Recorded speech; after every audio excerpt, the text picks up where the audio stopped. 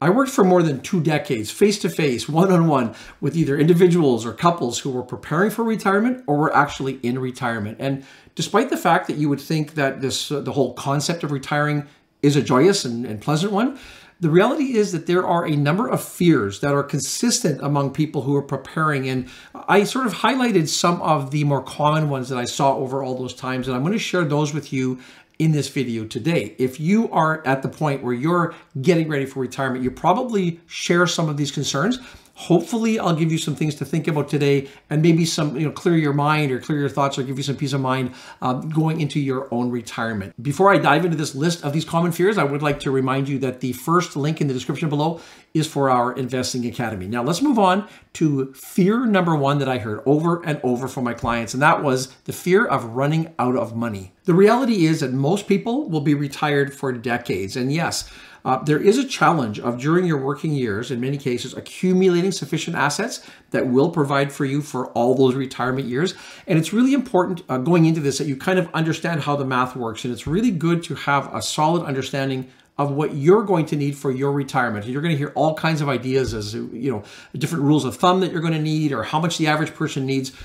I would say look into what your circumstances are, because that's the most important thing. Now, I will start off here with some good news. And if we look at a study that was done by Mackenzie Investments not long ago, it shows that in most cases, what you think you're going to be spending in retirement actually turns out to be a higher expectation than what you actually spend. In their study, they said that the average Canadian spent 27% less in retirement than they had originally expected.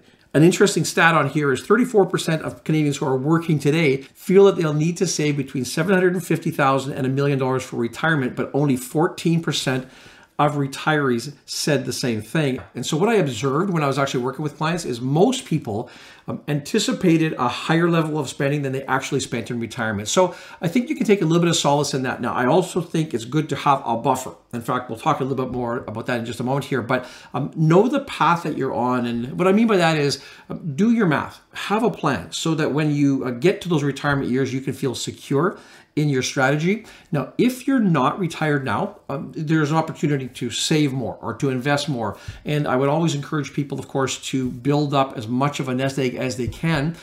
If you are retired right now, you probably have a much better situation, especially if you've been retired for a few years of your situation. So if you're worried about running out of money, I guess a solution is if you see that you're on a path where you're wearing through your assets quicker than you'd want, sadly, maybe adjust your lifestyle in retirement. That's one of the only things that you can do. I want to talk about investing in just a few moments here, and we'll get to that when we get to it. But just have a path, have a plan, understand what you're doing, and in most cases, the real issue of running out of money in retirement is probably an unfounded one. Now, I would like to move on to the second fear, and this is a fear that a lot of people couldn't really articulate, but I know from conversations it's in there. And the fear basically is, well, what if I retire and the stock market works against me? And in the business, it's kind of known as sequence of returns. And basically what it says is when you start investing, when you're early in your retirement years, as we know, if you're an equity investor, the markets are unpredictable in the short term.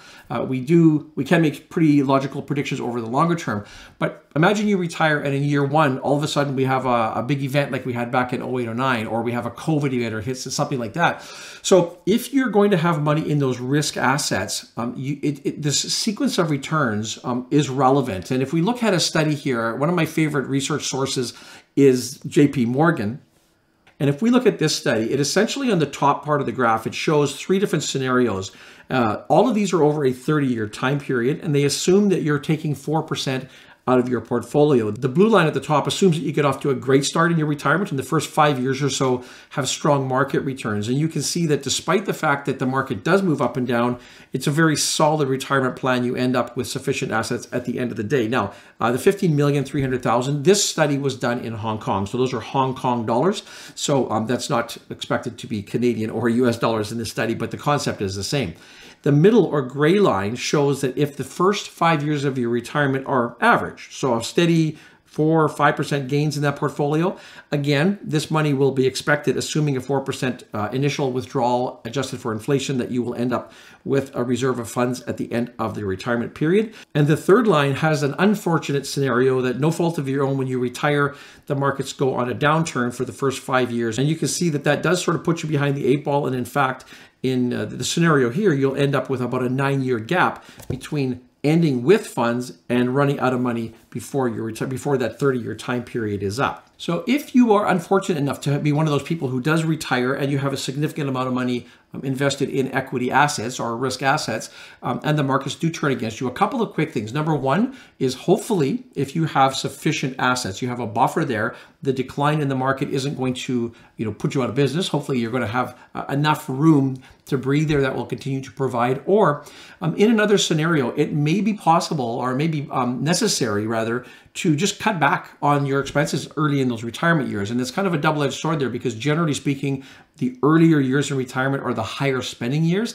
But in a case like this, if you're living sort of on the edge there with your cash flow in retirement and the markets do turn against you, it may be one of those things you just have to sort of bite the bullet and do that. So this sequence of returns, or having your money in equity assets just at the wrong time, is a very legitimate concern. Now, before I move on to the fear number 3, which is literally losing your money, I would like to take a moment and just thank the sponsor for today's video, which is Inverse.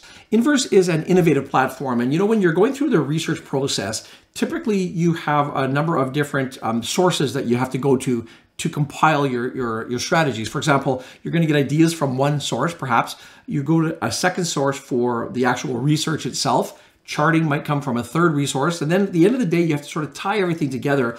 And the process can be quite fragmented, and it can be difficult to sort of organize your thoughts. And that's what basically the main concept of Inverse was, is it sort of ties all these strategies together. When you open their main dashboard, you're going to get a snapshot of what's happening in the market at that moment, whether you have the major indices along the top, broken down by sectors. If you look down the right side there, when it comes to researching individual securities, I'll just use for an example, I'll use Royal Bank along the top here.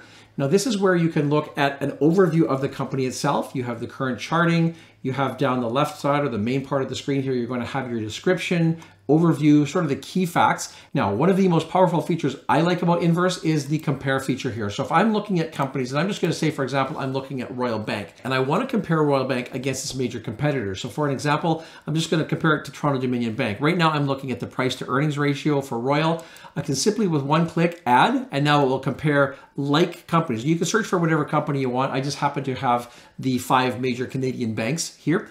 Now, if you want to compare another metric, for example, market capitalization, which is the largest company? Well, I'm just going to type in market cap. It'll bring it down. I can see these 2 banks in a head-to-head comparison, and then I can quickly just add the remaining 3 large banks as well and get an overview of the whole sector just at a glance, comparing the market cap in this case. So I would encourage you to click on the link in the description below and see how Inverse can help you with your investment research needs. Now, the next item, the next fear that I saw happen surprisingly often was the fear, I'm simply going to call it losing my money. And this is a real concern, and it doesn't seem to matter how much money you have. There's this fear that what if something bad happens and the money goes away?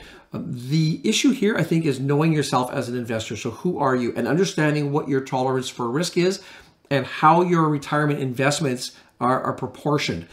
Always appreciate the danger of risk in the market. There's opportunity, but there's danger. And you might come to a point, you will come to a point, hopefully, that you have sufficient assets to provide you for retirement. Then you have to make almost a binary choice. And the choice is, if I want that number, my nest egg, to get bigger, how much risk am I going to take on to make that happen? And in some cases, the answer is probably no more than you already are, because the higher up the risk ladder you go, the more downside potential you bring into the equation as well. And if you're at a position now where you can comfortably live, the question I would ask is, why would you put that at risk? It's a human tendency. It's an inclination to want more, but always understand your circumstances, and you prioritize more for the potential of losing or screwing up the path that you're on right now. If you have a buffer built in, you have a little bit more room to play with there. But sometimes people have a gap, and it's not uncommon for people who are a little bit below where they want to be to say, I want to take on more risk because I want to buffer that up.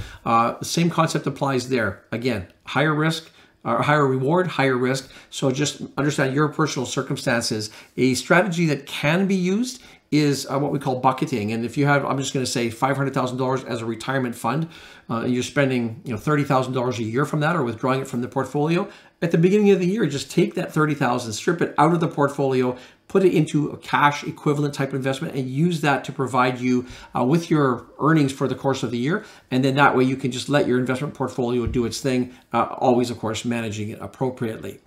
Another very common another very common fear that people have is inflation. And especially now, I mean, we're going through a time where it's legitimate to be worried about inflation, because even if we look back over history where inflation moves up and down, right now we're seeing a spike in inflation, and this can sort of bring these fears to the forefront of, I'm going to be decades in retirement, and this purchasing power is going to be eroding as time goes by. And so how big of an impact is that going to have? And just to give you a sense of that, I want to look at a couple of examples. And there is a website you can go on, and if you just Google inflation calculator Canada, for example, it will bring you to a number of different options. But the one I found here, I'm just going to look back here over 30 years, which is a fairly common period of people being in retirement. And we can see at a glance back in 1992, something that cost $1,000 then, in 2022 is going to cost about $1,762. And this is looking back 30 years. Obviously, in retirement, we're looking ahead 30 years, but the numbers will work out very much the same. But as I mentioned, we're living right now in relatively low inflationary times, or we have been for the last couple of decades. These numbers might not be that startling, 1,000 being 1,700 now. But if we look back, remember through the 80s, of course, we had much higher inflation. And an example there, the same $1,000 of purchasing power in 1970 in 2000, so 30 years later, would have cost $4,600 and change. So you can see that during different economic times, these numbers will vary quite a bit. When you make your assumption, I would say be reasonable, but also when you make your assumption as to what rate you would apply as far as inflation is concerned, use a reasonable number, err on the side of caution, I would say, and don't go at the low rate. But also, I mean, who knows what the future will bring? I don't see us going back to these ultra high interest rates like we saw back in the 80s. But depending on your level of comfort, I suppose, you can determine for yourself or the planner you're working with as to what rate you want to use to make sure that you have that feeling of security that worst case scenario, the interest rates will be lower, or the inflation rate rather will be lower, and you'll come out further ahead rather than doing it the other way around and coming out further behind. The last fear that a lot of people have in their retirement years is medical expenses or long-term care expenses. And of course, we can't predict exactly what's going to happen to us from a medical perspective, but we do know as we get older, our bodies start breaking down, and there's more and more conditions or issues that might arise, and we need to be financially prepared for those.